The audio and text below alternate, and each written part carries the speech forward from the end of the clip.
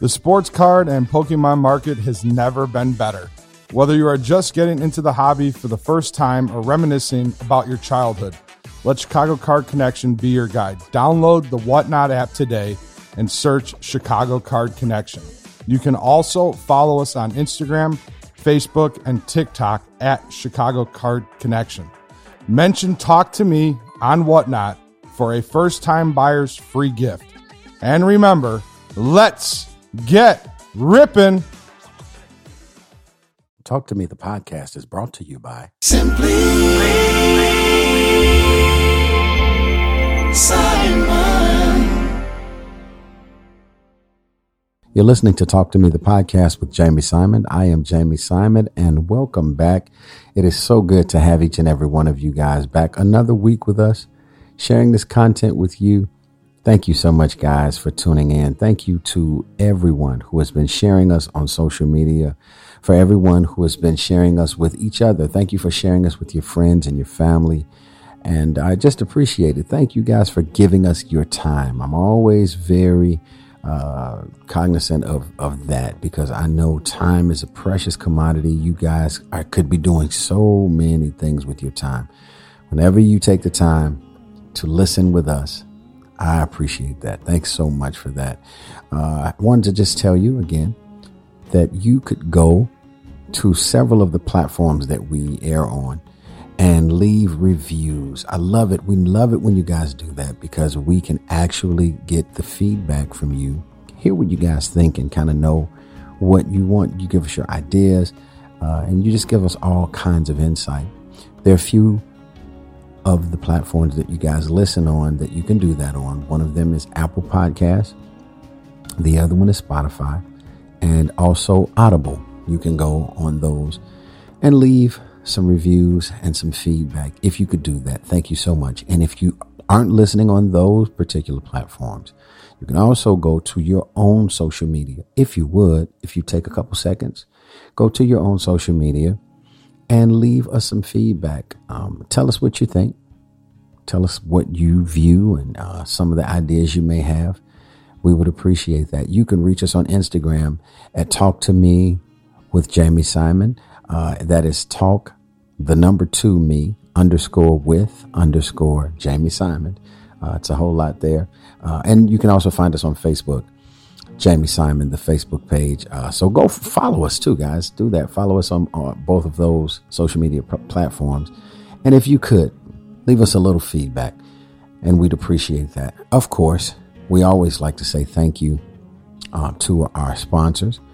And you guys, thank you for supporting them. Those businesses that are here advertising with us and bringing you great products and service. Go check them out. If you haven't already, there's several that are here. They leave their information so that you can go and get their products. And all you got to do is mention that you listen to them on Talk to Me.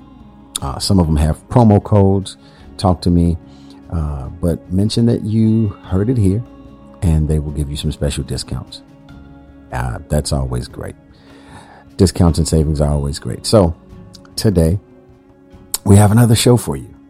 We were able to talk with another one of the homies, one of the guys I've been knowing for years, actually from Chicago. I am from Chicago. Those of you that know that, some of you don't. But right here from Chicago's west side, we are talking this week to Ray Bady. And listen, Ray Bady, you guys know, has had an incredible career, an incredible journey. Ray Bady started as a drummer for several major artists. You guys know he was an MD for Marvin Sapp. You know, he was probably one of the first drummers for R. Kelly. He was on the road with him, touring with him for years as his main drummer. And he's done so many things. Not only did he do that and very well, he's played on several recordings, but then he became a recording artist. He started singing and doing that, and just did his own thing, just kind of created his own lane. You guys remember back to the Gospel Centric Project, Ray Bady Mission KOB, dope project. Just as an artist, it was wonderful to watch him grow. And then few years later, he has transitioned into ministry and is now a youth pastor in the great state of Houston, Texas. He's been there for about 15, 16 years as a youth pastor, and he is still growing. And we're going to talk to him today. So listen, it's just always a privilege to have these guys come and sit with us, for you guys to hear their stories. They've got some amazing stories, and many of the things that they talk about, the things that they go through, you guys can relate to, whether you're musicians or not, or singers or not. They're humans, and a lot of their stories are comparable to everyday stories. And so thank you guys for listening. So look, I'm gonna get out of here, and let's take the time and talk to Ray Bady. Talk to me, would you? Talk to me, ooh, yeah. Talk to me, Raymond Bady. Hey, only my family called me that. So I guess I'm on with family today. What's up, bro? What's going on with you, man? Bro, it's been a long time. Long time don't hear from my man, Jamie Simon. Good to hear from you, man. Honored to be a part of this that I've been watching everybody else on. I was like, wait a minute. Yeah, man. You know, it was your, you know your turn was coming. You know, Big Bro did it first, so it was your turn. Yeah. Yeah, so I'm honored to be here, man. Life is good, and you already know what's going on. Absolutely, man. Absolutely, man. Yeah. Well, look, what I like to do here, man, is I like to go back, man. So what we're going to do is we're going to take it back to the west side of Chicago in the early years, man, with Reverend O.D. and the Sunday school teacher. The Sunday school teacher, Martha Bady, man. Take us back there for a minute, man. This boy done did his history, y'all. I love it. I love it. Take us back, man. Now, did you grow up in K-Town? Man, I grew up in K-Town, 4401 West Jackson. That's it. An apartment complex, 3-level. We was on the top level. And man, what I learned in the hood and the toughness of the west side of Chicago has taken me to where I am in life today. Man. We had what we call, y'all, alley rims. Yes, sir. You had to have an alley rim. We had alley rims. We didn't call them goals. They wasn't baskets. They was alley rims. That's right. They were in place of an actual basketball goal with no backboards, Jamie. Come on now. Exactly. Did y'all do the crates? Because we did the crates too. We did crates too. Okay, cool. Now we did crates at St. James, gotcha. At Elder Campbell Church, right in the back of his church off of Roosevelt. When his church is there on Roosevelt, jokers would get talking after a late night concert, one of them late night 10:30s, and jokers get talking, Red and Cedric Ford, man. And we get to talking, and we say, let's take it back there on the crate. We didn't call let's take it on the crate. On the crate. And we had.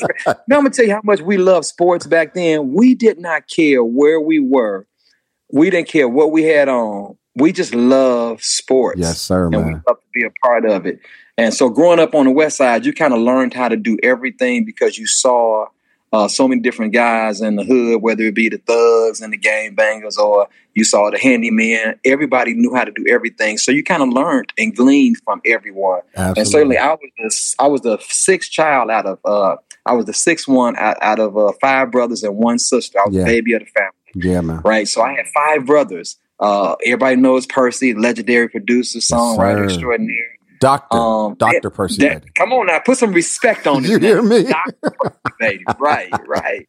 Then I had my brother O.D. Bady Jr., who was a well-renowned singer, orator, as well as outstanding preacher and minister of the gospel. And my brother George, who passed away in 91. He was an incredible speaker, incredible preacher of our time. Has spoken at places like Operation Push. He was a childhood phenomenon, man, and just in terms of his oratory skills. But then I had my brother Rob, who was into basketball, getting all kinds of scholarships and playing ball, doing it in college and playing semi-pro. Yeah. And my sister Florida. Yep. So it was 5 boys and 1 girl. So I kind of learned a little bit from everybody. I was watching them all, and then in order to actually play with the big boys, they would make you got to do 20 push-ups in a row. Yeah. Let me see you stand on one leg. Let me see you. Let me see you hit 5 free throws in a row. Then you can play with us. So we just learned toughness. It was 5 brothers that was on me. Yeah. For whatever given time, at any given time, they was all on me about different things. Even with Percy, man, I never got a compliment from my brother, which is a great thing because I think nowadays we give them out like we giving out dollars. Correct. My brother never complimented me on drums until I actually went out and did R. Kelly's tour. And that was like years down the line, because he wanted me to earn that thing. He wanted me to know that I had to grind. And I kind of miss those days where, we live in this time now where you gotta stroke people's ego and you gotta watch what you say to people, man. Right. But some of those moments where they was in the alleys and when we was playing sports and they were just making you tough and I ain't saying downgrade. They wouldn't call me out my name, but they were just saying, "Are you ready for the moment?" Is what they were basically saying. That's right. How I know you ready for the moment. Show me you ready for the moment. And you were like, "I'm ready for the moment," and you were ready to prove yourself. As opposed to what I see a lot today, and I'm not saying it's with everyone, but a lot of groups I come in contact with of young men, that fire that's in your belly. Even when Jamie, we sportsmen, we watch all kinds of sports. Yes, sir. Even with sports today, we don't see people just like owning it and wanting to be the best versions of themselves, man. And I kind of miss those days. But those are the times I grew up in. I learned a lot. I learned what not to do as well as what to do. Yeah. In those tough times coming from the west side of Chicago. So a lot of the history of who I am derives from 4401 West Jackson. That's Jackson and Costner, K-Town. Yes, sir. West side of Chicago. Yes, sir. I know it was so much value in that time growing up over there, man. As you were talking about playing when we were shorties, man, I remember, Ray, it was so we were so stupid as kids, man. In the wintertime, Ray, we wanted to hoop so bad. We would shovel the snow off the alley. Shovel the doggone snow. So we could hoop in the wintertime. Our hands were bleeding from freezing. Yeah. But you know what, Jamie? A lot of that toughness, it transitioned to other phases in our lives. Though. That's real, bro. Like real talk. It transitioned to other places in our lives, whether it be your marriages or how you were as a dad, a father, in the music industry, and ministry moments. You never got swayed by what somebody else being celebrated because you was like, "Hey, I'm gonna get my turn. Right? I get my turn. Yes, sir. My time coming." Man. And that became our mentality because that's how we were. The snow was coming. It's okay, it's snowing, but we're going to figure this out. We're going to get this snow out the way and we're going to hoop. In other words, we had a purpose of, we were focused on the vision that we had, and that was to move that snow out the way so we can get a couple rounds in on that. That's it, man. That's it. And we did it. That was so crazy, man. But you're right. We was focused and we made it happen, bro. Yeah. Now, look, you were in a musical family. You grew up in church. And most kids gravitate when they're musical. Most of the kids gravitate to the drums. And listen, because you're musical, I tell people all the time, when you're musically inclined, you could play any instrument. If you you jumping in the book right now. Yeah, if you get good stuff. That's the Bible. Yeah. So, but with you, what was it for you that the drums rung out, and you said, "Well, look, I'm gonna plant my feet here and do this." Man, well, let me go back to what you said because it had so much meat on it. Okay. As musicians, a lot of us, we do gravitate to that one thing that kind of motivates us, if you will, and that one thing that we're intrigued with. But the reality of it is, the Creator has given us the ability to create in whatever facet. And Jamie, we're saying that nowadays in 2022 like we've never seen it before. Yes, sir. Where these young kids are playing a multiplicity of instruments, and they're just as good on organ or bass than they are on drums, and they can sing and they can write. So they have taken that whole concept and owned it to the point where back in the day we kind of focused on one. And for me, man, it was just in me from 3 years old. I just remember being a 3-year-old kid. And my sister having an easy bake oven set.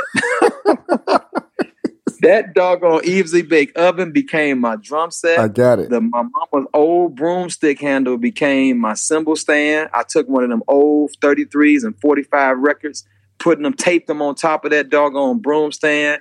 And that was me, again, being creative. That's crazy. And taking those coat hangers. Come on now, somebody. And those coat hangers, take them off, take that coat hanger, that white piece off the coat hanger, take it off, and that became my drumsticks, man. And yes, sir. But I saw, let me say this to our listeners. I saw somebody doing it in church. Oh, wow. I gravitated, in other words, to what I saw. Okay. I saw this guy, Dennis, I believe his name is Dennis Smith. Okay. He's on the west side of Chicago. He's a drummer at Greater St. John Missionary Baptist Church. Wow. Man, when I saw that brother play drums, I was like, that's what I want to do. Wow. And I sat next to him. Person them had a group called the Righteous Four. Yeah. And there was four of them that sang on the west side, man. And I'm like, I'm playing for the Righteous Four one day. Wow. I'm going to play for them one day. And everybody kept saying, you a kid. But I knew what I had to battle through every day being a kid. So being a kid, you couldn't deter me just by saying that. Right. You might want to say something else. Something else on you, right? Saying I'm a kid, man, that didn't mean nothing to me. That just meant more fuel to my fire. Right. And one day Dennis was late. And Percy and them let me play, man. Oh, and man. I'm telling you, I didn't know what I was doing, but my mother had always anointed us. And it's important. It's important that us young parents, that any parents that's listening right now, anoint your kids, man. Wow. Anoint your children. Anoint your youth. If you forgot to do it as a child, and you say, well, I forgot, Pastor Bady. They older, and I still go back and anoint them, man. The power of the oil of God cannot be undermined. Man. And my mama anointed us. And man, when I got on those drums at a small age of 5 years old, Percy and them tell me to this day, it was something that they had never heard before from a kid. And it's just simply, I believe it's because my mother continued to pray for her children. Wow. And she anointed her children. And we had the hand of God on top of the gift that he had distributed on the inside of us. So that started a long life career of music and drumming specifically, and a love for it, man. It wasn't about no money. It never became about what I can get from it. It was always the fact that I could do it. The Lord had blessed me with a gift. Yeah. And every time I did it, I wanted to do it to the best of my ability. Wow. Even to this day, man, I had my last concert recently with Marvin Sapp as I matriculate to this new office, if you will. Yeah, we on our way. We on our way there. I know. But I just had this last concert with Marvin, man. And I told Marvin, hey, man, this is my last one with you. It's in Houston, Texas. I'm going to go ahead and do this one. And I've been with you 23 years. It's the last one before I, move on to this other seat, to this other assignment God has given me. You ain't got to pay me. Okay. He's like, man. I said, no, man, you ain't got to pay me. I've always wanted to be in a position where I didn't play drums because I had to. I played drums because I wanted to. Yeah. And that's called, Michael Jordan gave me that years ago when I was in love with that man's game. Yeah. When he was playing in Chicago, it was called the For the Love of the Game clause. Yeah. He had it in his contract where he could at any time just play for the love of the game. No matter if he was getting out on the street somewhere on 63rd, if he saw a hoop and wanted to shoot around, he was not relegated to the contract that he was in. He did not want that to bind him to the point where he couldn't just freely play the game that he loved. And I believe in the day we live in, because of social media, we've became more in love with the moment on social media than the music in itself. Indeed, man. So I've always wanted to have that love, and I had that love at an early age, and even to now. When I do rarely play, I want to play because I love the fact that God blessed me with this awesome gift, and it's never about what I can receive from it. It's what I can give to. Man, listen. First of all, hold on, man. Look, I'm so glad that God gave us Talk to Me, because listen, man, you just said you said a mouthful. I have to extract a couple things out of what you just said. Number one, you talked about what happened with you as a kid beginning to play the drums. You said your mother anointed you. And we talked to Maurice Fitzgerald. Shout out to Reese. What up, Reese? We talked to Reese, and Reese just told us that at the most trying time in his life, that he was about to quit. He was playing, and he was this place where he was getting ready to do the Dan Willis project, and Darius was doing the project. Darius came in, Sanchez Harley came in to do the project. Reese was the bass player. Darius didn't like how Reese sounded and sent him to the crib. I remember all this. Yeah, man. Being that's my childhood best friend. Absolutely. Sent him to the crib, man. And so because of that, bro, he said that in that moment, his mother began to pray for him and speak destiny over his life. She told him, look, I know you're not playing, but I want you to go back to those rehearsals and just sit in and take it all in and practice. And I pray that the anointing that comes on you is going to take you to places you never dreamed. His mother did that to him. And you just got through talking about Sister Martha. Yeah, man. She anointed y'all. So I want you guys, listen, as we're listening today, whenever the Lord speaks, wherever it comes, we got to pause and make sure we're hearing. So mothers, wherever you are, and Ray just said it a few minutes ago, let's get back to praying and calling destiny over our kids. We have that ability. We can do that. Absolutely. We can speak over our children, man. Yeah. And I'm so glad that you said it, man. And that's and one of our assignments, Jamie, is the Bible says train up a child in the way they should go. Yeah. And part of that training is to identify what is it that they're embracing? What is it they're gleaming to, that they're focused on? What is it that they're good at? Yeah. Let me train them up in that thing. Yeah. And not only train them, but as we're training in the kingdom, part of our training is anointing their heads with oil. Yeah. So that the hand of God is on whatever that thing that they're good at.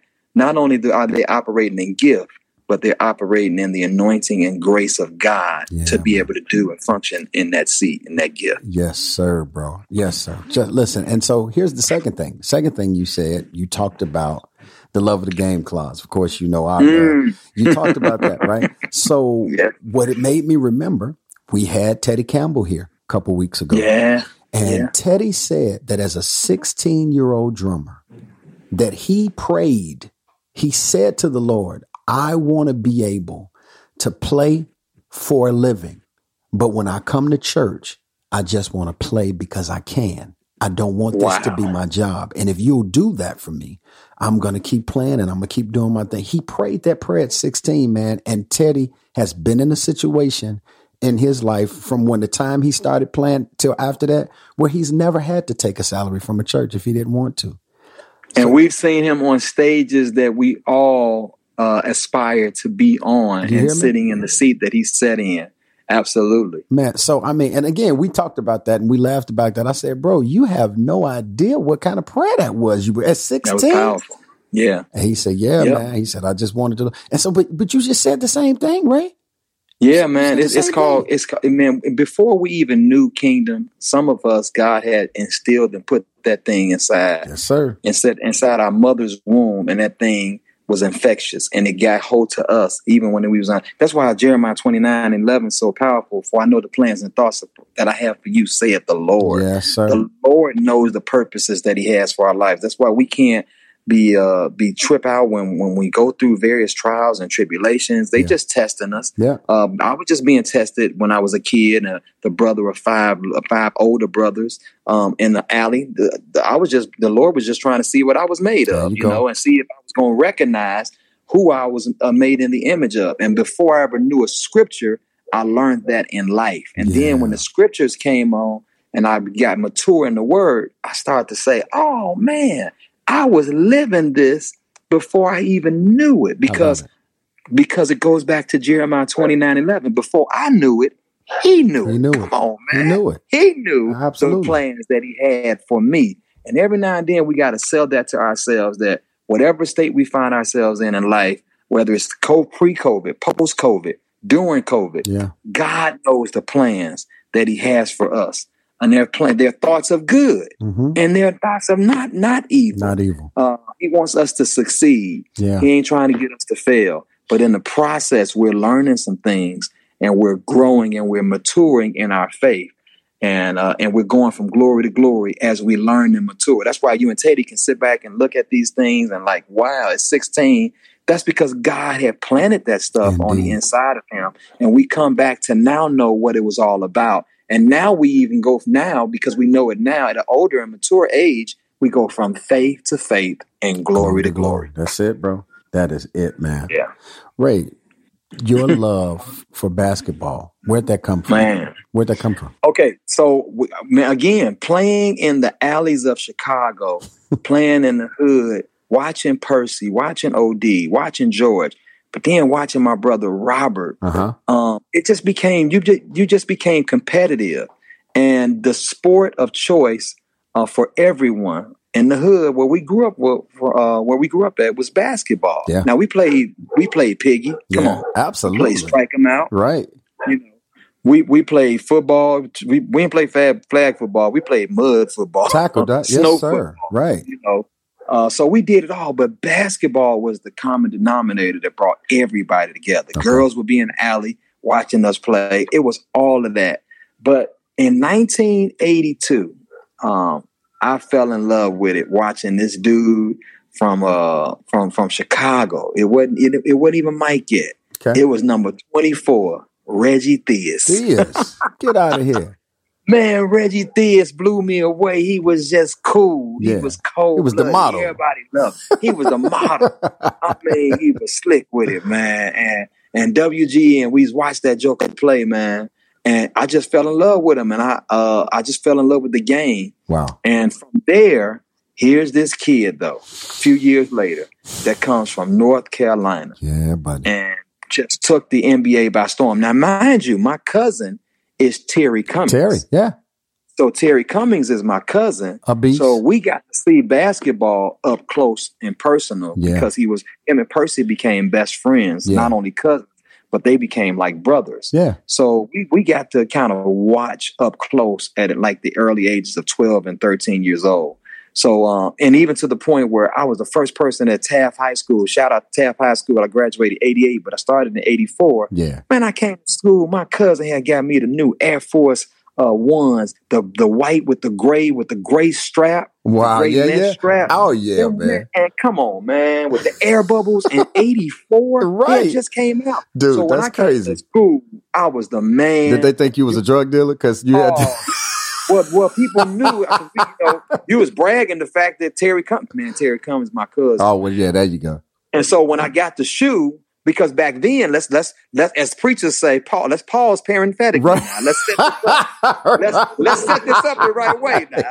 Let's pause, Jamie. Back then, it wasn't you couldn't buy those in the store. Right. They weren't in the store. That's Only right. NBA players had the Air Force One, the high top with the gray strap. Only NBA players had. That's correct. So for me to walk in school as a freshman with those shoes on, I had instant credibility. Yeah, man. And people knew that he connected. Yeah, so, exactly. man, that shoe, of course, connected me to basketball. Yeah. And basketball became a love because of all the history and the background that I had closely tied to it. And it just became a way of life, man. After church, basketball. Yeah. After school, man, we built tournaments in the back of our crib, 3-on-3 tournaments. Yeah, man. Everything was basketball and it was a way just to fellowship, koinonia with brethren in the community, in your hood, the neighborhood. And it was a safe place to just go and hang out. It became the hub of hangout, basketball. That's what's up, man. I love it. And I just realized, I'm listening to dates. You said your freshman year was 84? Yes, sir. So your freshman year was Mike's rookie year. That's it. Come on now. Do the math. Wow. Do the math. Did not know that. So man, I just became, and of course, Mike in his rookie year, he was doing stuff that Dr. J did, but it was on steroids. Yes, sir. He could palm the ball, but he was an inch shorter. Shorter, right? So the creativity was like on steroids. Mm-hmm. And then the red and black came. Yeah, buddy.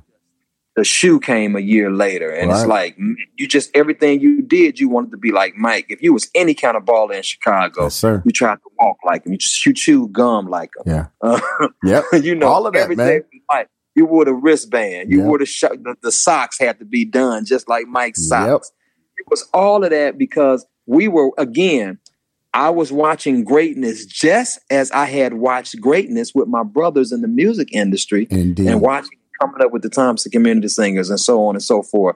I felt like Mike was that greatness that I was watching. And it just happened to be that we was in the same city. Yeah, man. Crazy.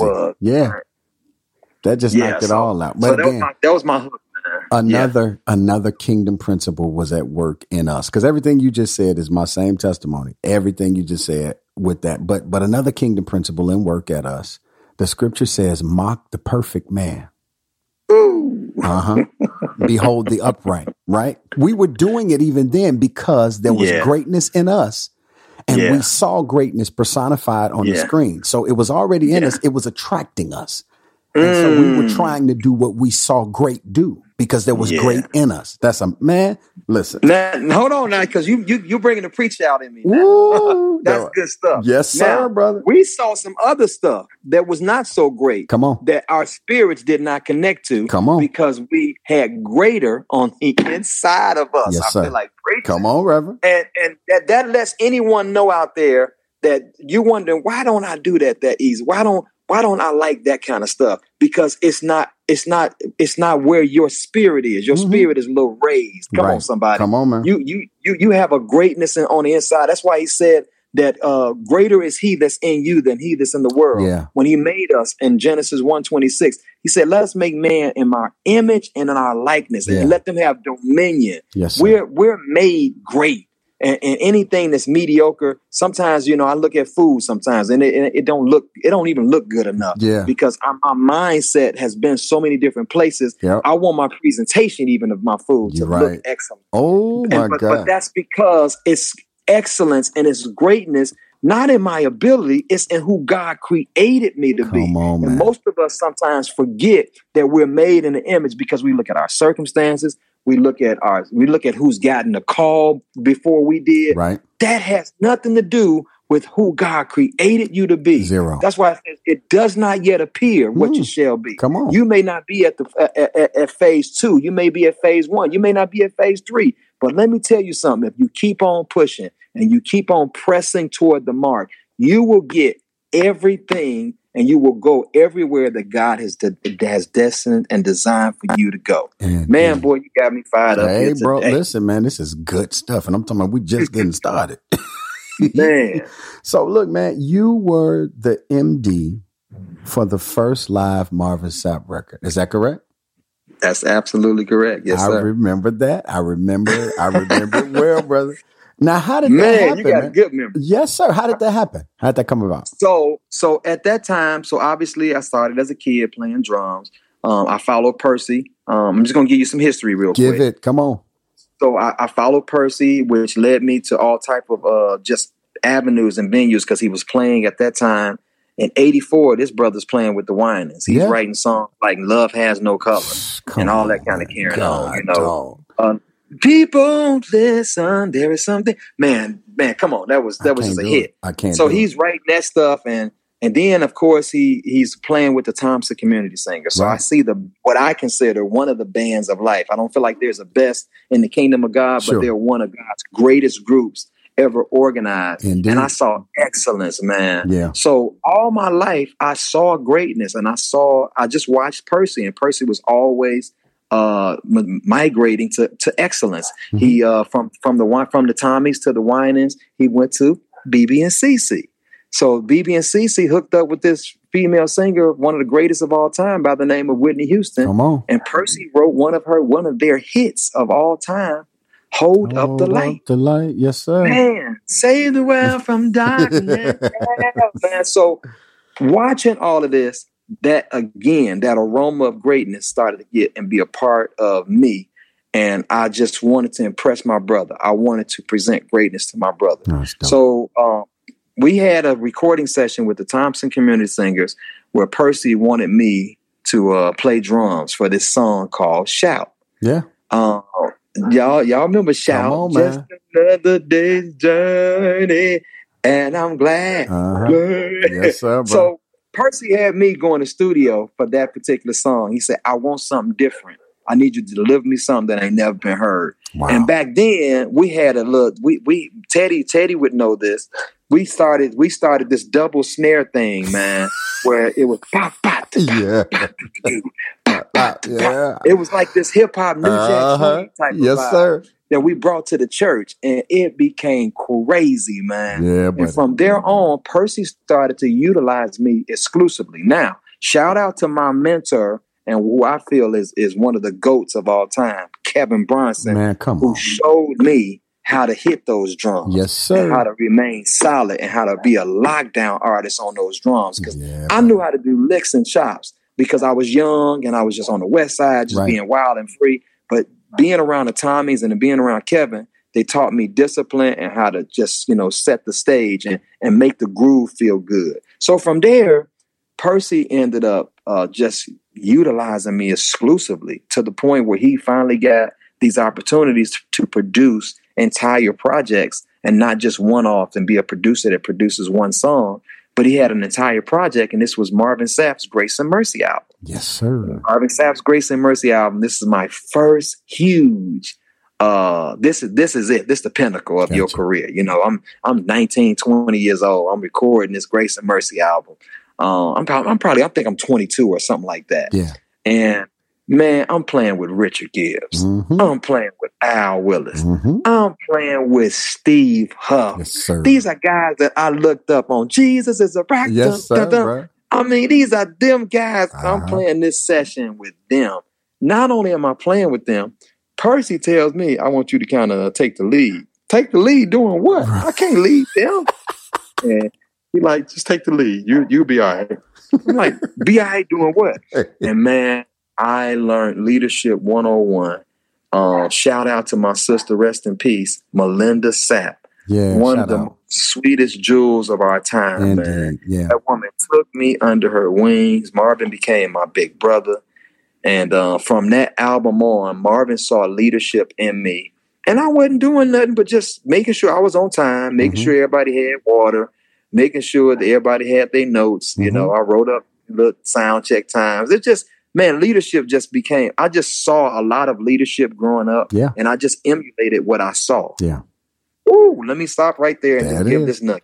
Make sure you have somebody that's mentoring you out there. If you're the best mind if you're the greatest mind in the rooms that you stand in, then you need to get out that room. You're in the wrong room. You need to be in a room where other people are better than you. That's and you don't need to be afraid of others being better than you. Yes, sir. Because that's the only way that you're going to learn and grow to be a better version of yourself. Come on. So because I was leading people that were better than me, I was always learning. Yeah. I was leading, but I was also learning because they had been there before. The Lord just gave me a leadership mantle, and who knew what that was going to matriculate to back then. Right. I know now what it is, but God was setting me up in those days and times to the point where after we do the Grace and Mercy CD, 96, it was 98.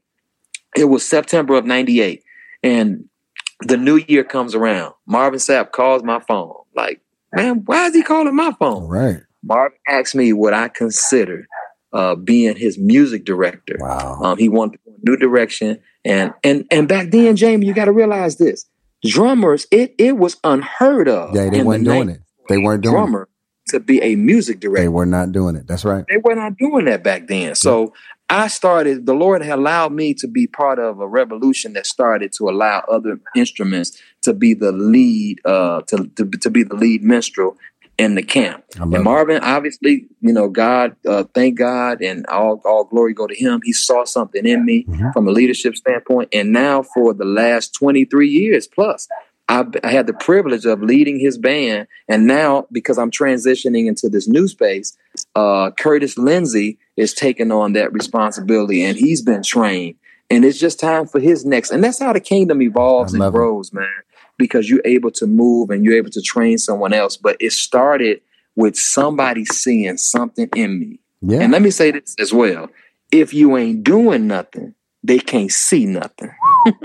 My. Man, if you just sitting back waiting for people to tell you what to do, then you are just you're part of an organization. Come on. But let me tell you something. When you have leadership on the inside of you and you have greatness on the inside of you, you don't necessarily got to take over.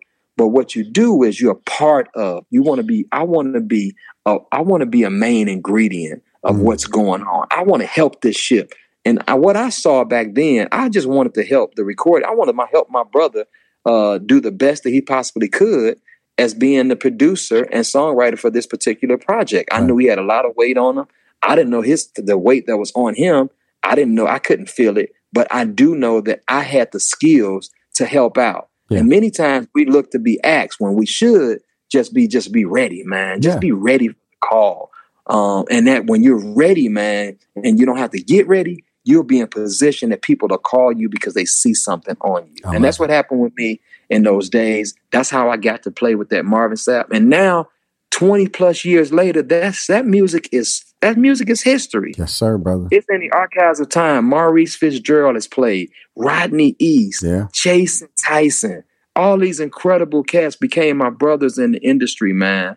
And we reigned. The Lord had us reign for a long time in the industry, simply because we had a love for the music, and we wanted to. Each time we played it, we wanted to be the best versions of ourselves. Absolutely. So that's how that whole trip started. I love it, man. I absolutely love that. And listen, you've been playing the drums for many, many years now, and a lot of people now don't see you in that light. They haven't been privileged to watch you play. But there was a time that we just were talking about. I remember, first of all, you got this dude from the West Side playing left-handed, right?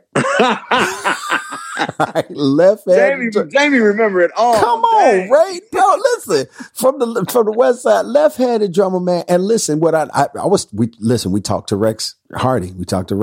And Rex told us that you were one of the guys that he watched that made drumming look cool. He said, man, drummers were cool, man. He mentioned Ray Bady, man. He made it look cool. He was one of the guys that made me want to play. And I remember watching you, man. There was such an energy, such a showmanship that you exuded, man. I remember, man, I used to see you jumping up and down and doing, and see, I love all that stuff, man. I loved it. I said, man, look at Ray, man, this is killing. So I loved it, bro. I absolutely loved that, man. But again, all those years later, man, the people that you've inspired, just doing, and again, you were just doing what you love to do, like you just explained. It wasn't like you wasn't trying to get on or trying to be nobody. You were just being authentically you and doing what you were called to do, man. And it has inspired a whole new generation of guys, man, and we have no idea when we're in place and doing the stuff that God's called us to do. We don't know who's watching. We don't know what we're doing with those seeds. Don't know the seeds that you're sowing. That's right. Yeah, man. So listen, I remember you playing. I remembered that energy. I also remember, man, you spent a considerable amount of time playing for R. Kelly. I don't know if were you his first drummer? No, I was the second drummer, man, that played with him. And funny you should bring that up, man. A lot of people when I preach or they read my resume and they get it, and they some churches call back, you sure you want to, are you sure you want to keep that in your bio? I say, well, let me say it like this. If I take R. Kelly out of my bio, then Paul would have to take out killing Christians out of his bio. Come on, somebody. All things work together. You heard me? Okay.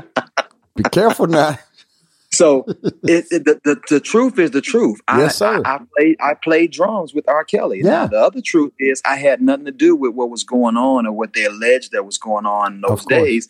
Because that was before our time. Right. But man, my time with R. Kelly and that camp back in the early 90s, man, it was one of the most pivotal times and great times of my life. Yeah. My actual touring, my roadie, if you will.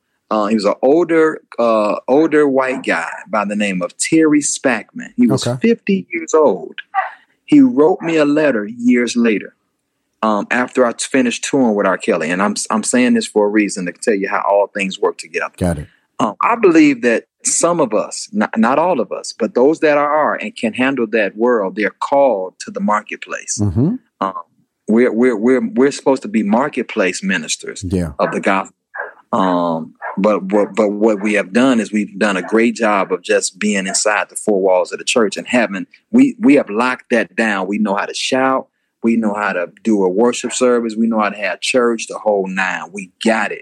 But when it comes down to living outside of the four walls, what we've actually done inside the four walls, man, that becomes the hard part for us. But for me, I really wanted to do my best to try to represent who my mama raised me to be. Yeah, man. That was my foundation. And here it is, this 50-year-old tech, this drum tech, this roadie, he's my tech. He's my tech. And so for those of you that don't know, a tech is somebody who sets your drum sets up at different cities when you're on tour. He sound checks to make sure they got good heads, the whole nine. They just make sure you're sweet on tour. You matriculate to that level when you're playing with those type of artists. Yep. And man, he wrote me a letter years after we toured and said he had been wondering one time how we had did about 28 shows in a row, 28 days in a row. And it got to like the 25th day and I still had, as you just mentioned, bouncing on the seat, smiling, sticks in the air, you know, that was just me. That was my vibe. Yep. I just played like that. And he said he used to wonder, how can this guy play 22 shows in a row, 25 shows in a row, and giving the same energy every night? Yeah, buddy. And then coming back and, praying with people and loving on people after the show and making them laugh. And he said he found out what I had. And he said it was the joy of the Lord that you never told us about, that you showed us. And he said he gave his life to Christ simply because of what my life exemplified. Wow. Man, if that ain't the biggest testimony of who we're supposed to be in the world, where we ain't necessarily got to say his name, but we got to live his name. Right. Wow. That's what I'm talking about when I'm saying God. I never will say he sent me out there, but because I wanted to go out there and play and do that music, God covered me and he kept me, and he was still able to receive glory, even with me being in that type of environment. Yeah. And I say it was the most funnest times of my life. We played basketball. We did a sound check. We went to the mall. Mm-hmm. We did a show. Yeah. We went to another city, played basketball, did a sound check. Went to the mall and did a show. It was great times, man. Yeah. It was just great times. And then God gave me favor where the second round, when they had the 96 Olympics in the United States, in Atlanta. He gave me the privilege of actually picking the next band members that would go out with us. Okay. And they were looking for a music director. And he was like, well, won't you do it? And I was like, man, we be at the mall. We be at the playing basketball somewhere, and I'm supposed to be a music director. Man, I'll be all kind of trouble. No, I can't be a music director. I said, but I can bring somebody in, and I got the perfect person if he's willing to do the job. He's cold-blooded, and that afforded me the opportunity to bring Percy Bady in. Amazing. So I brought Percy in, and Percy became the music director. And man, from there, they became good partners in music. Then you hear the sounds of that I Believe I Can Fly, that Percy intro, that whole dynamic. And man, just great music. Steve Huff came in and played bass. Luke Austin came in and played colors. Man, so he just allowed us to bring our cats into that situation. And it was just beautiful until God called me away from it. Yeah. And and let me just stop right there. Whatever you're called into, that may be for a season. He may also call you out of it as well. Yep. Because sometimes what God is saying is, you've done what I needed you to do. And for me in that time, God told me I'd done what I needed him to do. He needed me to do, rather. He needed me to show Robert Kelly a different lifestyle. Wow. And he saw that by us hanging and playing basketball, and me meeting my wife, meeting my son, Jamon, and seeing my life and how I live my life. God said, your time is up and it's time for you to shift. And he shifted me to another place. And I didn't even know what he was doing then. Yep. And sometimes you just have to trust God when you can't even trace him and see what he's doing. But you have enough trust in him to understand that he's not trying to set you up for failure. He's just trying to take you to another level and dimension. I absolutely love it. So yes, God started shifting you off the drums and onto the mic. Yeah. You heard from the Lord about singing and recording as an artist. And I remember he gave you a specific vision about how to be an artist, and he gave you a specific lane. Talk to us about Ray Bady Mission KOB. Oh man, it was literally a labor from the Lord. When he told me to stop playing for R. Kelly, I was like, okay, cool. Now, what am I going to do, God? Yeah. I mean, we having a conversation, Jamie, on the expressway. I'm stuck in traffic on the freeway, right in where the White Sox Park is. Okay. I'm just like, we got another tour. I got to go out on tour. Right. And the Lord said, no, you don't. You've done what I've done. You're done with that. I'm calling you to something else. I'm like, but what they gonna do? Say, you can't be concerned with what they gonna do. You got to be concerned with what I'm telling you to do. Wow. And I had to shift my focus to stop worrying about people and do and lock in on the assignment that he was calling me to. Yeah. He said to me, clear as day on the expressway, he said, what does it profit a man to gain the world and lose your soul? Man, we was about to go on tour with Busta Rhymes. I'll never forget this. Yeah. And I was making great money, yes, sir. Thousands of dollars during a week on tour, retainer, the whole nine. He was taking care of me. Yeah.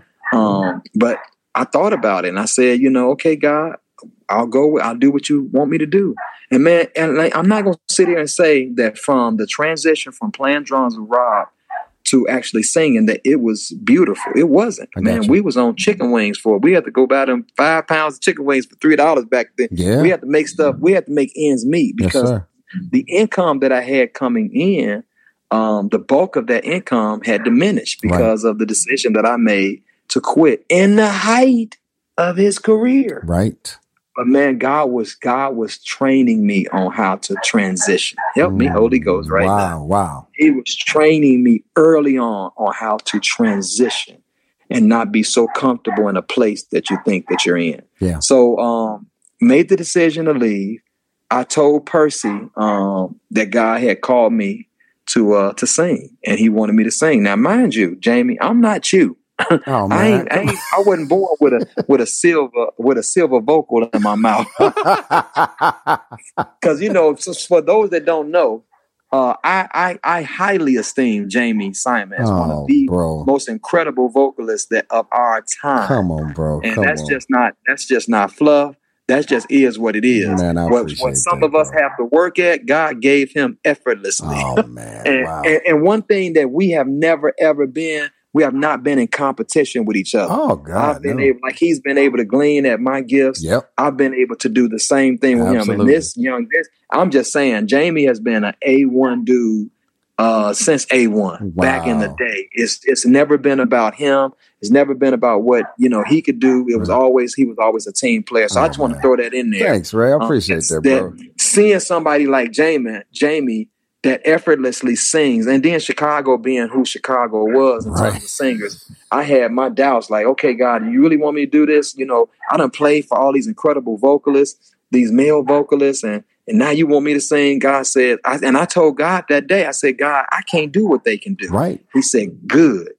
I don't need you to be them. I need you to be the best Ray Bady that you can be. Such a great Jamie. lesson. Man. It was the day that I took ownership to that statement and understood that Scottie Pippen is frustrated to this day because he could not be Michael Jordan. And many of us are frustrated because we glean and we envy other people when God's waiting for us to be the best versions of ourselves. Yeah. And that's where the blessing is going to come from. Sir. The day I took ownership to it was the day that he positioned me for what he wanted me to do in the vocal arena.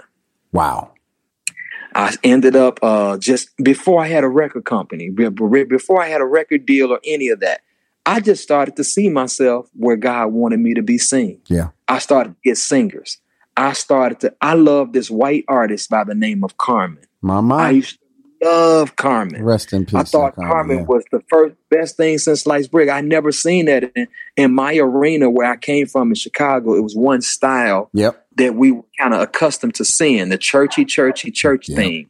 And that was cold-blooded. Mm-hmm. But when I saw Carmen, and I saw stadiums, and I saw dancers, and I saw all kind of hieroglyphics and everything going, I was like, wait a minute. I liked it. And that became something I gleaned from. I would just watch and go find clips on Carmen. Yeah. And from there, I said, you know what? It'd be nice if we had some dancers. Yeah. And the reason why I wanted dancers and all of that to be a part of my presentation is I wanted to give God the best of me from a creative standpoint. Yeah. I just felt like Jamie watching, the Lord just took my mind back and said, you've been around R. Kelly. You watched this Carmen thing. You've watched BB and CC. You've watched a lot. You watched the Tommies. You saw excellence. And God just began to say, there's excellence on the inside of you. There's creativity that hasn't been seen that's inside of you. Yes. So don't be afraid to do it, man. So we got the little kids that was at the church at the time. Shout out to Victory Christian Assembly, my father-in-law's church, Apostle Carl L. White Jr. Yep. I just got some of those youth, and they became a part of the ministry. And we just started to put things together. Shout out to Tyrone Block, who gave me my first opportunity to do a concert, to open up for one of his LSD, Love, Salvation, Devotion. Yep. I opened up for their concert. My brother, shout out to my brother, Robert Bady. I didn't have no money. He put our Sean John jean jackets and jeans on his credit card. So that was my outfit. And man, Jamie, you can't despise those. You can't despise those small beginnings. Not at all. And from there, it just took off. People in Chicago started to want to see my ministry. Yeah. And from there, Percy, the Lord blessed Percy to sign a major publishing deal where he had to actually get artists. Yeah. And he came to me one day and said, the Lord told him that I would be one of his artists. And the record company had never heard me do anything. Yeah, I remember. And from there, KOB was born. Wow. Percy started. He said, I'm not going to write it all. You're going to write some stuff. And I said, I'm going to write. He said, yeah, you got some writing on the inside of you too. Wow. Again, as we said at the beginning of at the beginning of our conversation today, we said that we gravitate to certain things, but there's a lot of things that are inside of us. Yeah. There's a whole bunch of stuff that lives on the inside of us. And who knew that some songwriting was living on the inside of me? And from there, Percy allowed me to just utilize that gift and hone that gift. And of course, he taught me about lyric writing and what it means to write lyrics. And you just don't want to use that word. You want to use another word that explains that word. Oh, man. You're talking about some songwriting masterclass before they I was finna say, man, you sat in a Percy Bady masterclass, bro. Percy Bady master's class. Ooh, I mean, God. He told a story in which you and your group had y'all blessed us to be a part of that. Keep on believing. Yes, sir. Man, I didn't know what the heck he was writing. Heard about a lady who could see what lies ahead. Yeah. Many came by thousands just to get their few. He was talking about a fortune teller. Yeah. My butt was, and he could have just said, I heard about a fortune teller. Right. But he was taught to make people want to listen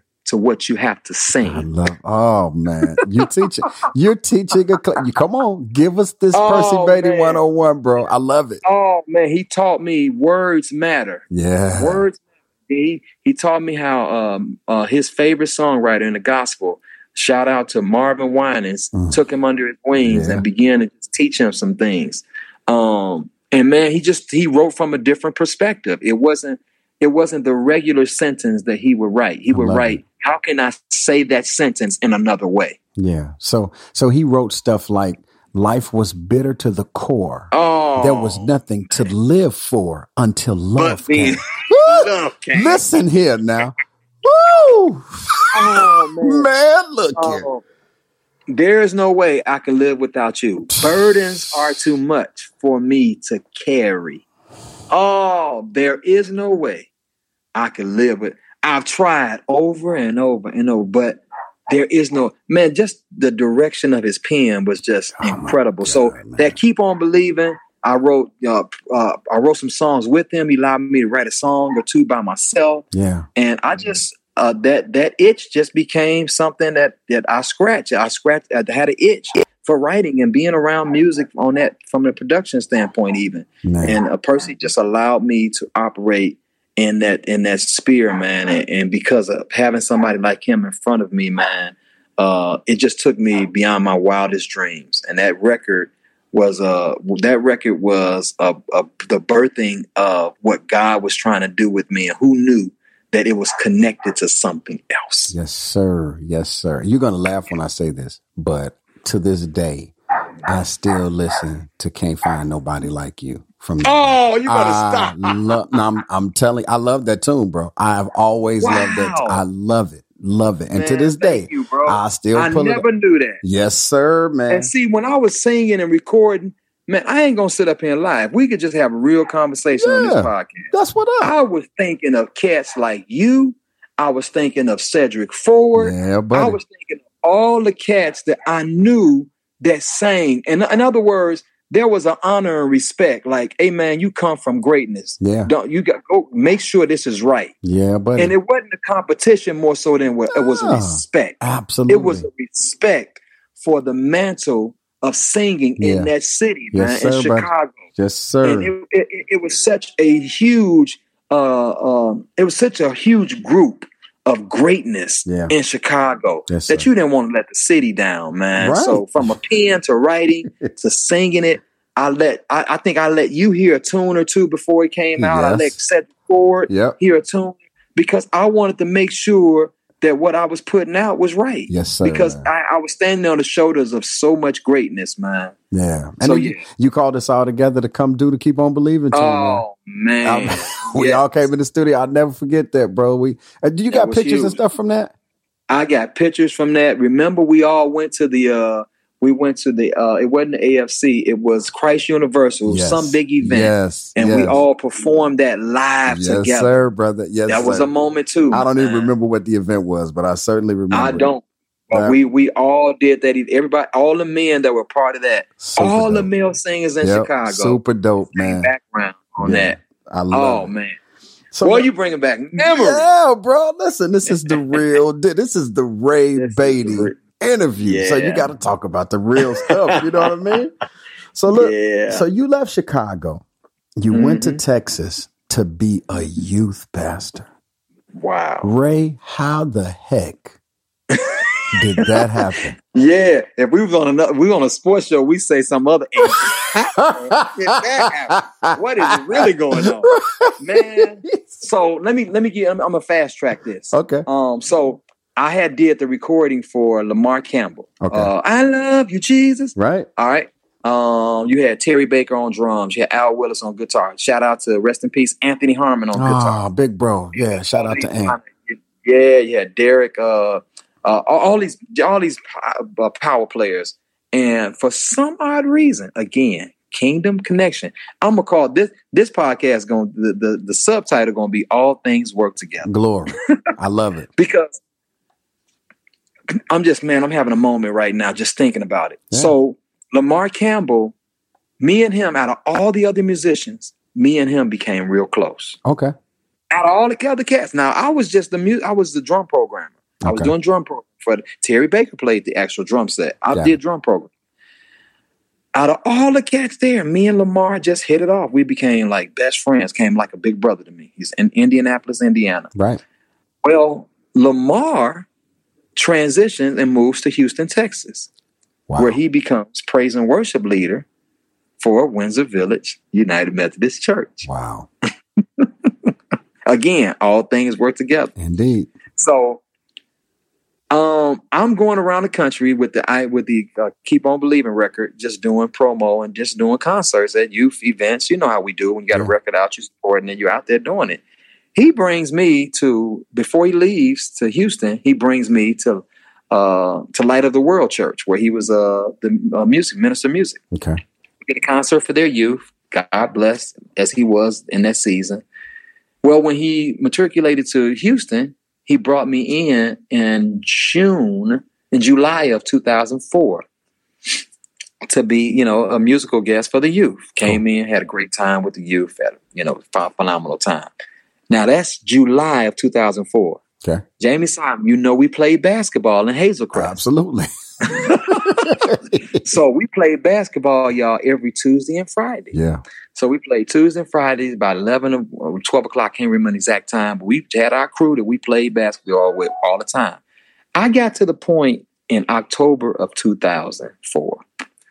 I told God, now remind you, I did the concert for Windsor Village in July. Okay. I loved the kids. There was something about them that was special. And I was like, I wonder what happened to those kids.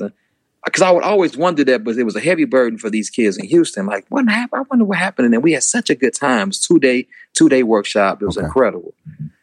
October comes around. I play basketball one day. I come home, take a shower, and I'm sitting there like, this can't be it for the rest of my life. I mean, I play basketball. I do concerts with Marvin. I'm doing concerts for myself, going across the country. I play basketball. I do concerts. Yeah, I got you. I was like, this can't be it. In other words, Jamie, it came to a point where it was not fulfilling anymore. There you go. And I just said it. And when I believe in my spirit that when I spoke it into the atmosphere, God was already ready to elevate me. Wow. It was I ready to receive elevation? Mm-hmm. So my yes was God's confirmation. Wow. Wow. God was ready to position me. It was just a matter of was I ready to receive what he was about to take me. Yeah. And when I said that, they brought me back in New Year's Eve for the concert, for a New Year's Eve concert that I did for them. And I just had there was something in my spirit like, man, these kids are incredible. I wonder how they doing. I received a call in February of 2005, and they asked me would I consider. They got my number from Lamar Campbell. They know it's going to come out of nowhere, but would I consider being the youth pastor of Windsor Village Church? They saw something in me. They saw how the kids gravitated to me, and just to pray about it. Man, I sat there and looked at the phone like it was crazy. First of all, I ain't never wanted to be no preacher. Right. Second of all, I was doing fine being in the music industry, being an artist. But again, God's ways are not our ways, man. And I began to ask God what he wanted me to do. 3 days later, my son, he had been kicked and he had been limping for like 2 weeks. And I'm just talking about what I'm talking about. Yeah. Black fathers. Yo, you be all right. Just man up. I get it. But after 2 weeks of him limping, my wife, thank God for smart wives, she took him to the hospital. And come to find out, Jamie, Saturday morning, this is a few days after I received the call from Houston. Man, Dr. Jordan called, my son's doctor at the time, and said, you need to take your son to the hospital right away. We see something. End up, my son was diagnosed with osteosarcoma bone cancer in the leg. Yes, sir. Rare. Yep. Rare. Mm-hmm. But thank God for the kick. Because had he not been kicked, that thing could end up spreading and becoming something worse. Yeah. Man, at that time, I was like, I loved the Lord and I loved his word, but I didn't have a lifestyle of it. Come on. So, man, what the Lord did, he spoke to me. He spoke to me and said, it's your time. I said, God, how can I move away from my family? My son got cancer. He said, I got you. I got you and your wife. Trust me. I got you. And man, one of the signs that the Lord had me was the pastor of the church, Pastor Kirby John Caldwell. Yes, sir. Was on the board of the number one cancer research facility in the country, MD Anderson. Was right there in Houston, Texas. I will scream on this. Come on, man. Man, God said he had me and he was showing me signs. I got you. Say, God, but I ain't never did this. God said, but I have. Wow. Man, I went and followed God to Houston, Texas. My son was backdoored into MD Anderson. Had an in, Dr. Lewis, shout out to Dr. Valerie Lewis, took care of my son. But in the process, we went through for 7 months. Man, the Lord told me to do that job. Started with 35 youth. Next Sunday, 75 youth. Yeah. Next Sunday, 125 youth. Mm-hmm. Next Sunday, 200 youth. Next Sunday, 250 youth. In other words, the Lord just kept growing the ministry. Yeah, man. The building that we were in only held 156 people. We had a good problem. We was packing out. And let me say this to anybody out there to say that it's all about your ability. I didn't know what I was doing. Sure. All I was doing was saying yes. The same thing with my record deal. My testimony is not about a record deal or about my greatness or my ability. It was all about me dropping my will to follow God's will. When I dropped my will to play drums and go do the record, when I dropped my will to live in Chicago and move outside of my comfort zone and move to Houston, it was all about dropping my will to walk to the will of God. To do the things that he had already ordained and anointed and destined for me to do. And because I was following him and I was obedient, his grace was sufficient on our ministry. We ended up looking up years later and we got 500 to 700 kids in youth church. Not only do we got kids in youth church, but they mamas and they daddies coming to youth church. Yes, sir. More so than they coming to adult church. They ain't even they don't want to come to big church. They want to come to youth church. Yeah. Because of the anointing that was in the room that God had us, man. So that's how I got to Houston, because God had orchestrated Lamar Campbell to be the music director. He knew that would be the end to me becoming the youth pastor there. And for 16 years, God has led me and had me in that spot when I could have went to many different places after 5 years, but God told me to stay right there. I hear Marvin Sapp when he went right before that song, One Thing. Stay there, stay there, stay there. Yeah. The Lord told me to stay there, man. And I was comfortable until recently when he's had me. I don't even know how to explain it. Take a move that I never saw coming. Man, please. Well, I just heard there's so much, as you just said, meat on the bone. Lamar Campbell and you meet. You forge a relationship. He leaves where he is in Indianapolis, goes to Houston. You're recording. You're a recording artist. You're touring. You're doing your thing. You move and you go to Houston because of Lamar, correct? Correct. You get there. You do what you do there. You come back. You get a call from them to come back to Houston. But before you get that call, you find out that your son has been kicked and has this rare form of cancer. And at 14 years old, by the way. 14 years old. Now you're leaving, going to Houston. And when you get to Houston, the pastor that is there is on the board for a cancer. This, ladies and gentlemen, if you've been listening and if you've been paying attention, there is a theory called divine synchronicity. Jesus Christ, Lord. Where all of these things are lining up at the same time. Jesus. And here's the bottom line. What Ray said, and I hope somebody is listening and you get this today. He said, I didn't know what I was doing in any of these situations. All I had was surrender and yes. Jesus. That's all I had. I didn't know where I was going. I didn't know what I was doing. I didn't have the map.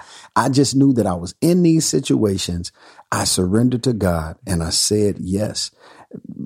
If somebody's listening today and you're in that place, and I didn't mean to shift over like this, but if you're in that place, if you're in that place, please, like real talk, bro, just understand that your ways are not his ways. Yeah. But if you give your life, a yielded life to the Lord, that's all he needs. That's all he wants you to do, is to be broken and to give yourself to him. And he's going to take the reins. He's going to take the reins and he's going to do what he does. So, all right. And Jamie, if I can just jump in and say, well, what is, because people may say, well, what is the end result? What happens when we say yes? My son, who was diagnosed with osteosarcoma bone cancer, and Dr. Peabody here at the University of Illinois Hospital would have been happy if 50% of the cancerous tumor was dead. But I told him, we don't serve a 50% God. We serve a 100% God. Wow. And after going through for 7 months, my son was, and still to this day, is 100% healed of that disease in his body. Glory to God. That's the result of obedience. That's the result of faithfulness. That's the result of saying, nevertheless, now I want to stay in Chicago. Mm-hmm. I want to stay on these drums. I want to do what I want to do, but Jesus gave us the map and model of how to live this life. And it's called nevertheless. Woo. Not my will, but your will be done. Your will be done. Yeah. So listen, we could end right there. We're not. We're not. But we could. I want to do a couple more things before we end this segment. And we'll start it. And I'm sure Ray will take us where we need to get. Did you ever think once you got to Houston and things started to move and to grow and to mature, did you ever think that you were coming back to Chicago? Never could have made it. Never. And I'm not saying nothing bad about Chicago. Sure. Houston was that good to me. Gotcha. Houston, Texas is a place where you would want to raise family. Got it. It's a beautiful, friendly place. The cost of living is it's great. It meets where, if you're a new family and you're trying to get things, trying to purchase homes and all that, it's just a beautiful place to raise family, man. Yeah. It's a great city. And we became, we got peaceful here. So I never thought about moving back to Chicago. John Hannah would always tease me because I used to bring John Hannah down to speak. Right. And John would say, man, you ever want to come back? Now make sure you come back. Make sure you won't be. So I said, no, ain't nothing to come back. Ain't nothing to like about Houston. I love Houston. I love it. And I did, man, until recently. Wow. So walk us through that process, man. Woo! So I've been youth pastor for 16 years. So obviously I was good. Yeah. I wasn't trying to matriculate and be anything else. And then the other thing, the sidebar of Jamie is I had more people in youth church than the average African-American pastor has in his church. Yeah. Average African-American church is a couple hundred people, right? Yeah. So I'm seeing 500 to 700 families every week and the youth portion of the building. Yeah. So I was good and things were growing, it was just, it's been great. Hit the pandemic. I still had over 100 youth on Zoom. Yeah. Man, when I tell you God has blessed me, and I started to do my math and start to talk to other youth pastors, they can't get 20 on. Here it is, I got 100 plus on, and their families are locked in. Yeah, buddy. So it was crazy. It was just the crazy grace of God. Mm-hmm. But I'll tell you, it was all, this whole process was all because God wanted to shift me to somewhere else. And I get a call out the clear blue sky from Apostle H. Daniel Wilson of Valley Kingdom Ministry. Now, that was my home church in Chicago, by the way, so everybody knows. That's my home church. And, of course, we had history. He actually gave me the apostolic go to actually come to Houston. Yeah. So who knew that 16 years later, he was now looking for his successor. Yep. And the Lord he had been looking for his Joshua. Somebody who had been walking with Moses, somebody who had trained. So he was looking for actually a son that was in the church. I wasn't necessarily an ordained son of the Valley. I was a member. Right. But he said God told him to stop looking for your Joshua and look for your David. Wow. Look for a kid out there that's tending to the sheep. And he said, as soon as God told him, look for a kid out there tending the sheep, my name popped up in his spirit. Wow. He then called me. He called a bunch of other people before he called me, and everybody told him, Ray Bady is Gucci in Houston. You ain't getting Ray Bady. But he said it kept coming up in his spirit, and he had to call. So he said he called, and we had a conversation. After the conversation, man, I'm sitting there looking like at the phone like, you gotta be kidding me. I would never have thought about. My daddy asked me to come back and pastor his church. Mm-hmm. And I was like, no, God has not said that. So imagine I'm like, no, God ain't called me back to no Chicago, but I know, Jamie, the safest place in the whole wide world. Mm-hmm. Come on, Kiki. Yes, sir. In the will of God. Yes, I know indeed. I at least had to ask him. Yeah. I had to at least ask him. Right. Even though I know it's not what I wanted. Sure. I didn't think he was going to say yes. I didn't think I was going to move or any of that. Right. I just said, out of consideration, let me ask God. Man, I went there and hollered at my wife. My wife said the Lord was going to give us the answer quickly, and he did. My good friend, John Gray, I text him, and because my wife was watching online, she saw that he was starting a second location in Atlanta. Mm-hmm. And I said, well, let me holler at him. I don't know if he's moving from South Carolina to Atlanta. Let me holler. I text him, what up, boy? I miss your butt. Are you in Atlanta? Are you in ATL? Holler back. Now, let me pause again parenthetically. Right. Let me say this. John never texts back right away. He's always a day or two later. Got it. The Joker texts me right back, Jamie, and Wow. said, now, man, let me set this up again. He doesn't know Apostle. He don't know nothing about no Valley on that level. They're not in the same circles is what I mean. Right. So they haven't spoken. He don't know nothing. He texted me back and said, what up, man? We good. We in ATL. Shalon is anointed, my wife's name, and says, the last thing he says, when are y'all moving to Chicago? Wow. Remember, my wife had confirmed that God said that he was going to show us together, and it was going to be quick. Quickly, yeah. That night, man, 2:00 in the morning, we cried when we got that text. FaceTime John. John went to speaking prophetically in my life after he answered. And I still that night wrestled with God. I was mad, James. I was like, why? I got to go back to Chicago. Why me? Why now, God? And man, God took me to Luke 22:31. Okay.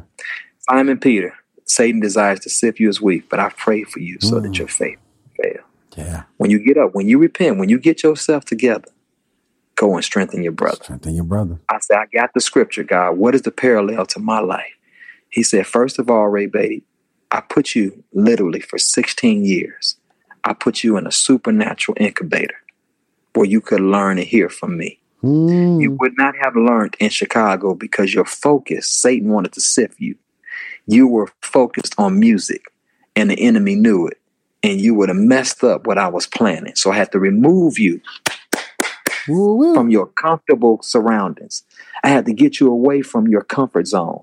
And had to bring you and migrate you to Houston, Texas, where you learn so much about kingdom and what it means to have dominion and authority, who you represent in the whole nine. And for that 16 years, it's been a sweet 16 years. I've had you there learning and developing for such a time as this. Yeah. And now, after you've gotten yourself together, what I need you now to do is go back to Chicago and help strengthen your brothers. Yeah. That was the word from the Lord. And he said, I'm going to confirm that. Their theme that year, last year, the Valley's theme was the turnaround blessing. The Lord says, it's your season to turn around, go back to Chicago and help strengthen your brother. Wow. And that's how this all came about. I love it. I absolutely love it. And so those of you that don't know what we're talking about, Ray Bady is going to be the new pastor at Valley. Right. So I got to say it again. I know. Just listening to it, right? Ray Bady is about to be the new pastor at Valley Kingdom Ministries in Illinois. And so he's on his way back here.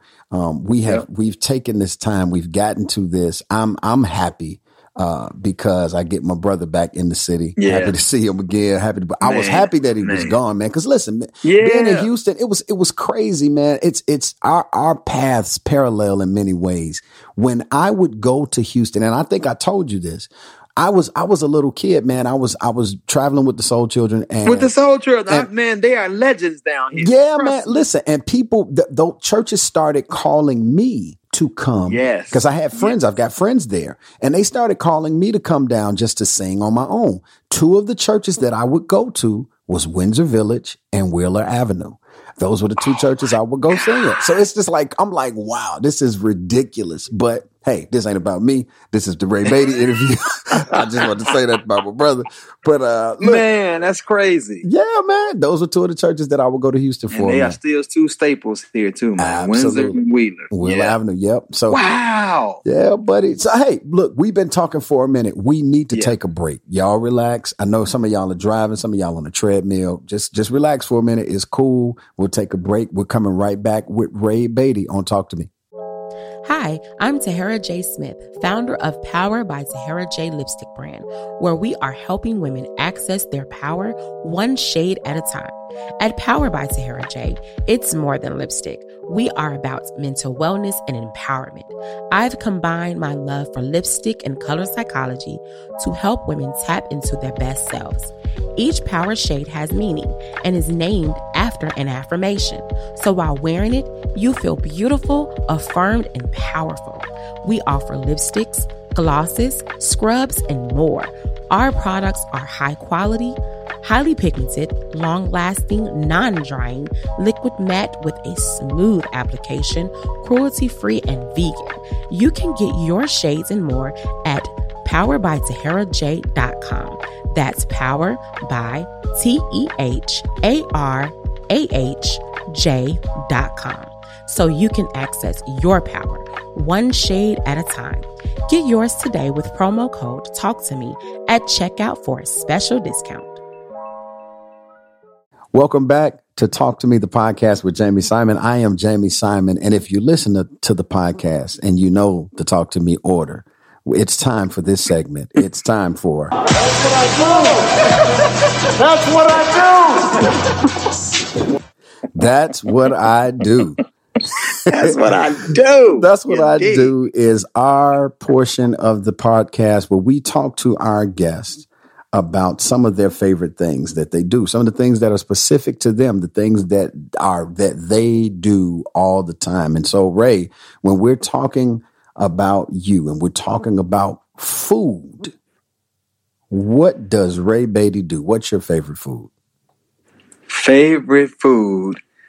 Ooh, down here in Houston, Texas, where it's the meat capital. You hear me? Man, there is this restaurant here called Killings Barbecue. Okay. I love me some barbecue. And can they do it down here? Now, let me say this too, Jamie. In Chicago, we have rib tips. Yes, indeed. They do brisket down here. Oh my God. Yes, indeed. Now. And Jamie, it's amazing. I became addicted to this. So yeah, that's some of my favorite. And of course, soul food. Yeah. My wife is an excellent cook. Love it. So anything soul food related, but it's that barbecue and that brisket that got me. Got it. Okay, cool. That's what's up. All right, here we go. Favorite pastry or sweet? German chocolate cake. Jesus in heaven. German chocolate. Yes, God. Now, is it somebody specific that makes this, or someone? My mother made it, and my sister. Thanks be unto God. My sister got that recipe, so she makes me one. Oh, Ray. She got it, and it's one of the best, man. It's one of the best ever. So she got the recipe. I'm gonna try to make sure she get it to Shalon so we can pass that recipe down. You got to keep that because we don't do that enough too in our community. We've got to pass these recipes down because it's just things that they've learned throughout the years, and it's in their head. But we got to get it on paper. You're right. You absolutely right. So it's German chocolate cake. Hands down. Chocolate cake. Whew. All right. So your favorite television show, all time. Would I be wrong if I say ESPN First Take? Hold on, but the old school one with Skip, it got to be Skip and Stephen A. Skip and Stephen A. Okay, I got it. Cool. Yeah. Cool. That's what's up. No, you won't be wrong. If that's the one, that's it. Yeah, that's the one. That's the one there, man. All right. Favorite restaurant? Favorite restaurant? My favorite restaurant is this restaurant here. It's a Brazilian steakhouse in Houston, Texas. Oh, wow. Called Chamaguchi. Okay. Oh Okay. my God, we were there. I just shout out to my wife. We just celebrated 30 years of a wedding, our wedding 30-year wedding anniversary. So we went there. Bady, shout out to you. Yes, 30 years. So we went to Shamaguchi's, man. It's an amazing Brazilian steakhouse. I love it. Okay, cool, Yep. cool. Favorite movie of all time? Oh my God, the first Dumb and Dumber. The first one. Oh my God. Hilarious. Hysterical. Oh my God. Yeah. The greatest of all time. That was it. Absolutely hysterical Yeah. movie. Yeah. Indeed. All right. Yeah. Well, this I already know. So I'll skip to the next one. Favorite fast food? Favorite fast food, man, it would have to be, they're gonna laugh, Checkers. You know what? Maurice said Checkers. Did he? Maurice said Checkers. Yes, he The did. best French fries In the best world. banana shake. Yeah. Oh my God, hands down. I just go there sometimes just to get the fries. Yes, God. Yes, God. Yeah. Checkers. Checkers. Shout Yep. out to Checkers. Shout out to Checkers. Now I'm gonna tell you a close second, running second, Chick-fil-A. There you go. Man, bro, it's crazy. The musicians that I have interviewed so far are pretty much saying the same things. Most, when I said, man, I promise you. I mean, and we've had several of the bros, man, and I'm telling you, man, most of them are saying Chick-fil-A. Checkers, Wow. Checkers came. Yeah, it's crazy. Absolutely crazy. Fair. Let's see. Your favorite snack? Man, favorite snack. Right now, what is my favorite snack? Healthy snack? No, snack. Not the healthy stuff. Man, I'm gonna see if anybody else is on these. Those the lemon thin Oreos. Oh man, Oh my God. I haven't had them. I've seen them. Oh my God. The lemon thin Oreos I have seen are them. amazing. Okay. They're the devil. I'm writing it down on my list as we speak. Lemon thin Oreo. Lemon thin Oreos. Thank you, God. Okay, got it. All right. This is one that's going to probably give you a little pause. Favorite? Okay. Your favorite artist, music artist.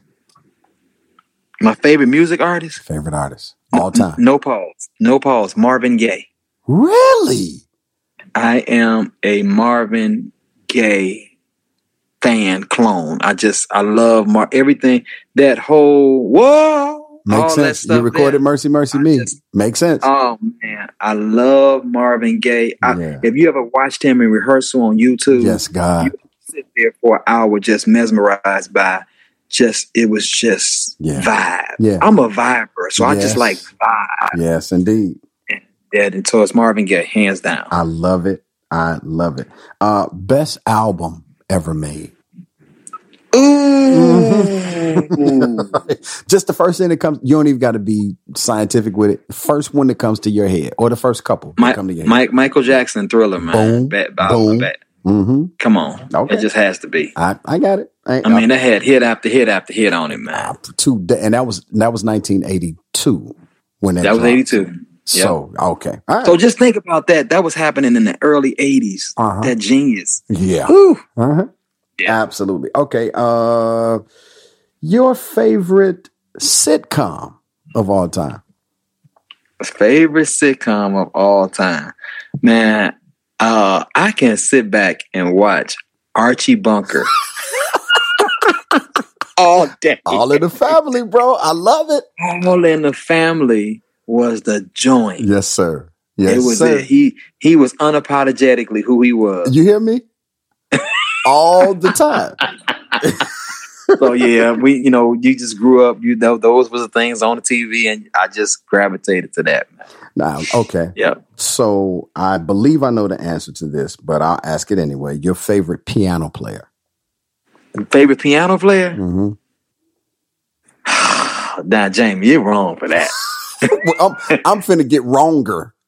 but get this one. So my favorite piano player of all time has to be Rodney East. My God, listen, Rodney East. There has not been I haven't heard anybody do what I heard him just sit and being able to do throughout the years on piano.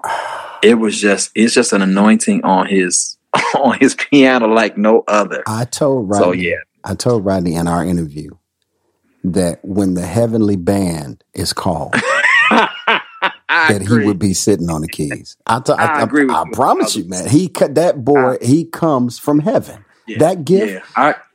I agree with you 1,000%. Jesus Christ, man.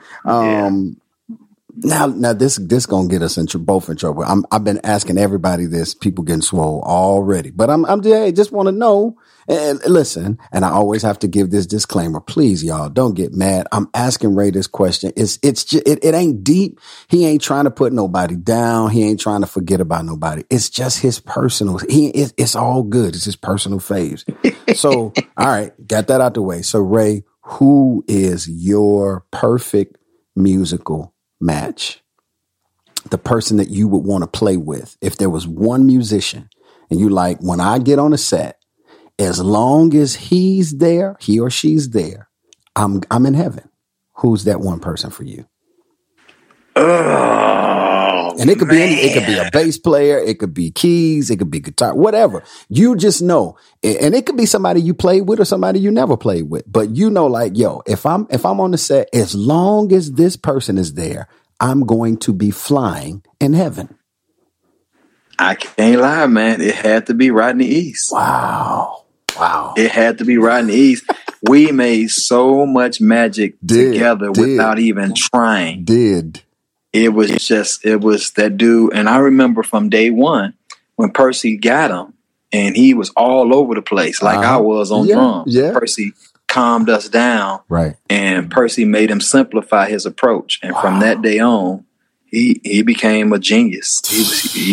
He was just a master. Yeah. And when we do stuff together, I knew that it was going to be something for the history books. So it would have to be Rodney East. I love it. I absolutely love it. And before we get to that one, I'm going to say this. When you said Marvin Gaye was your favorite artist, who's Ray Bady's favorite singer? Marvin Winans. Wow. Marvin Winans. Pastor Marvin L. It's his ability to just command a song. Lord have mercy. He can take Mary had a little lamb. Right. Whoa. I love it. Man, Marvin Winans is it for me. Yeah. And to be able to meet him and actually be family with him is just icing on a cake. He's an amazing person. Oh my God, he's amazing. And to this day, Jamie, at his age, he's still that dude. Yeah, he is, man. He is. Ray, I met Marvin, I want to say in 2004, 2005 for the first time. I'd seen him millions of times. Met him around 2004, 2005.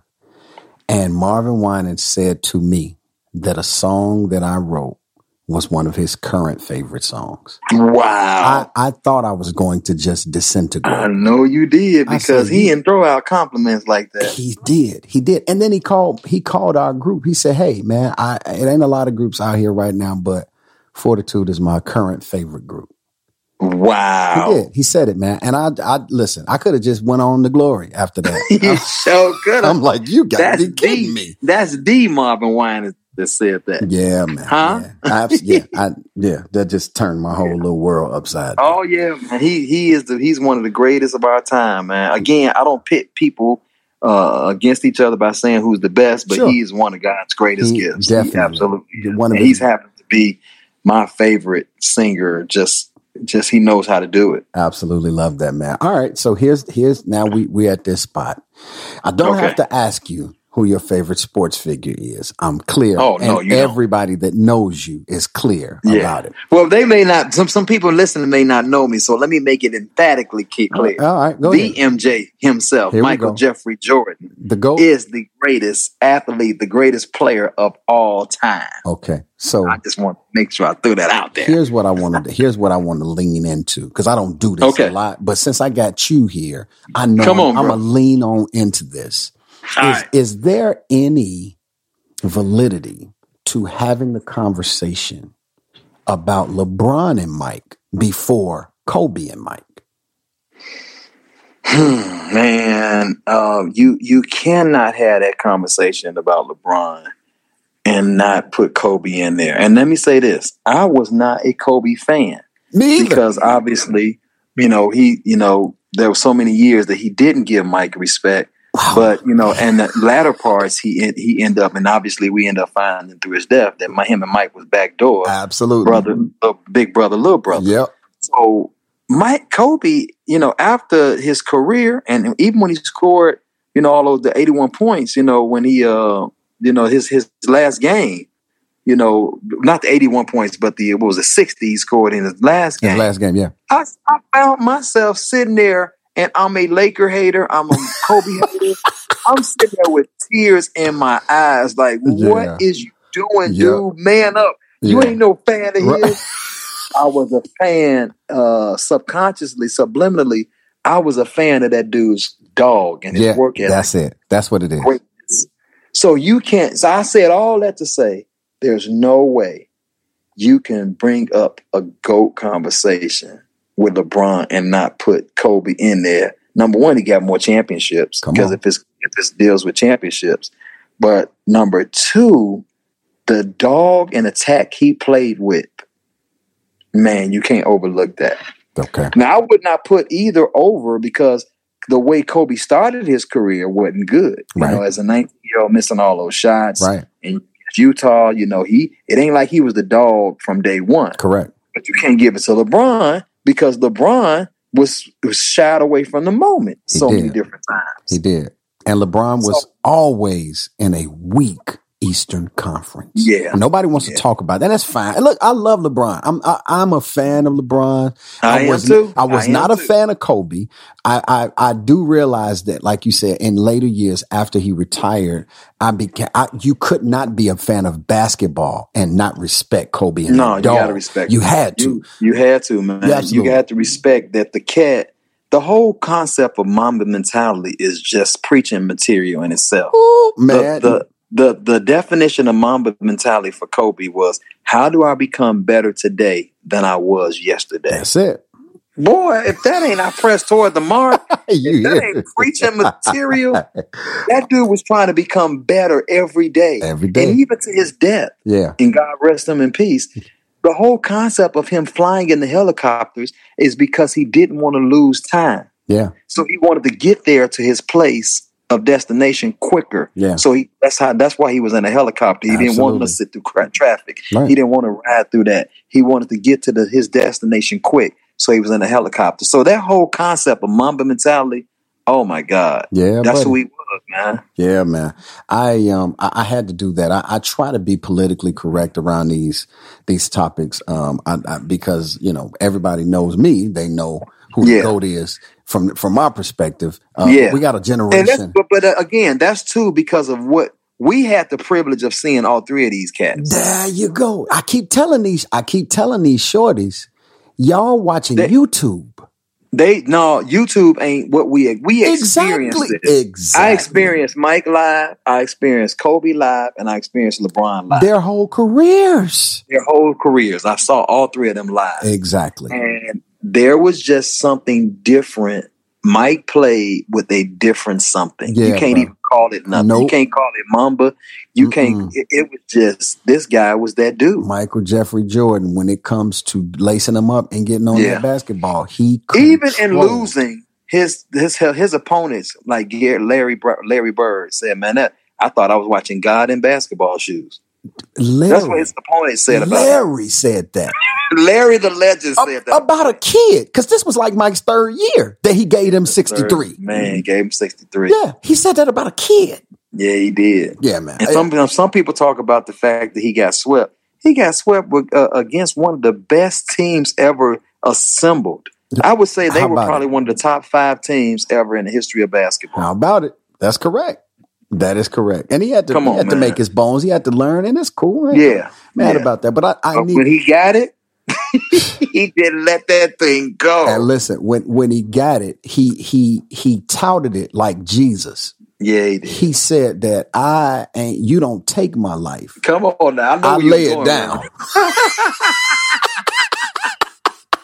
I gave you a Melchizedek offering on that. That was good. That was good.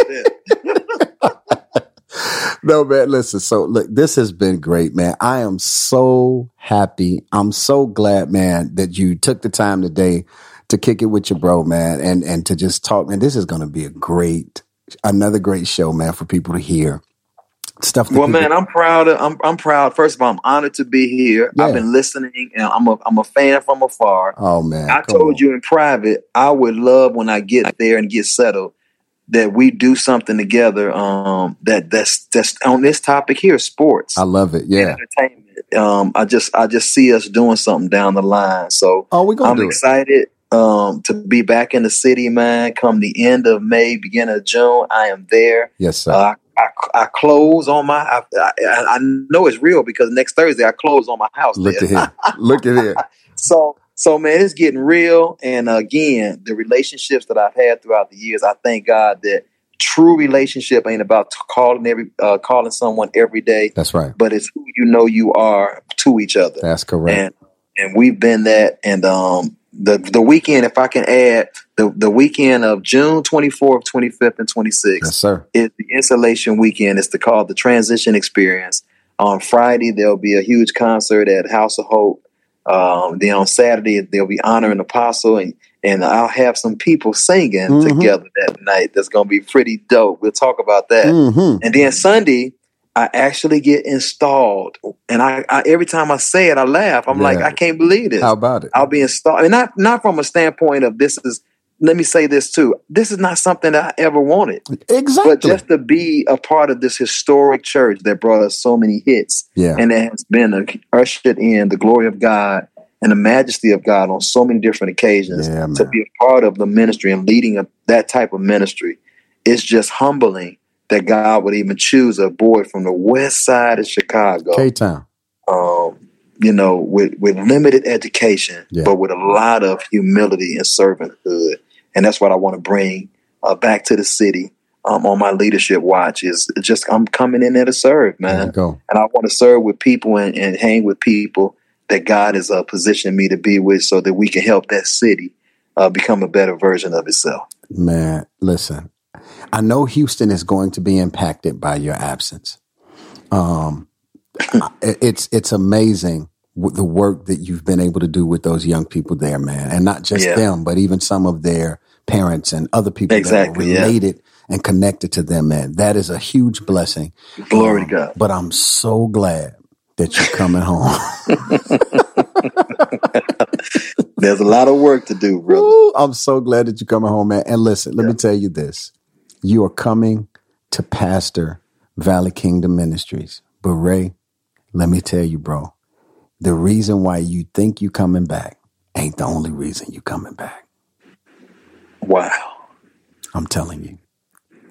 You'll figure it out. You'll see it. And then, listen, you can refer back to this podcast. The reason you think you coming ain't the only reason you coming. God ain't through, bro.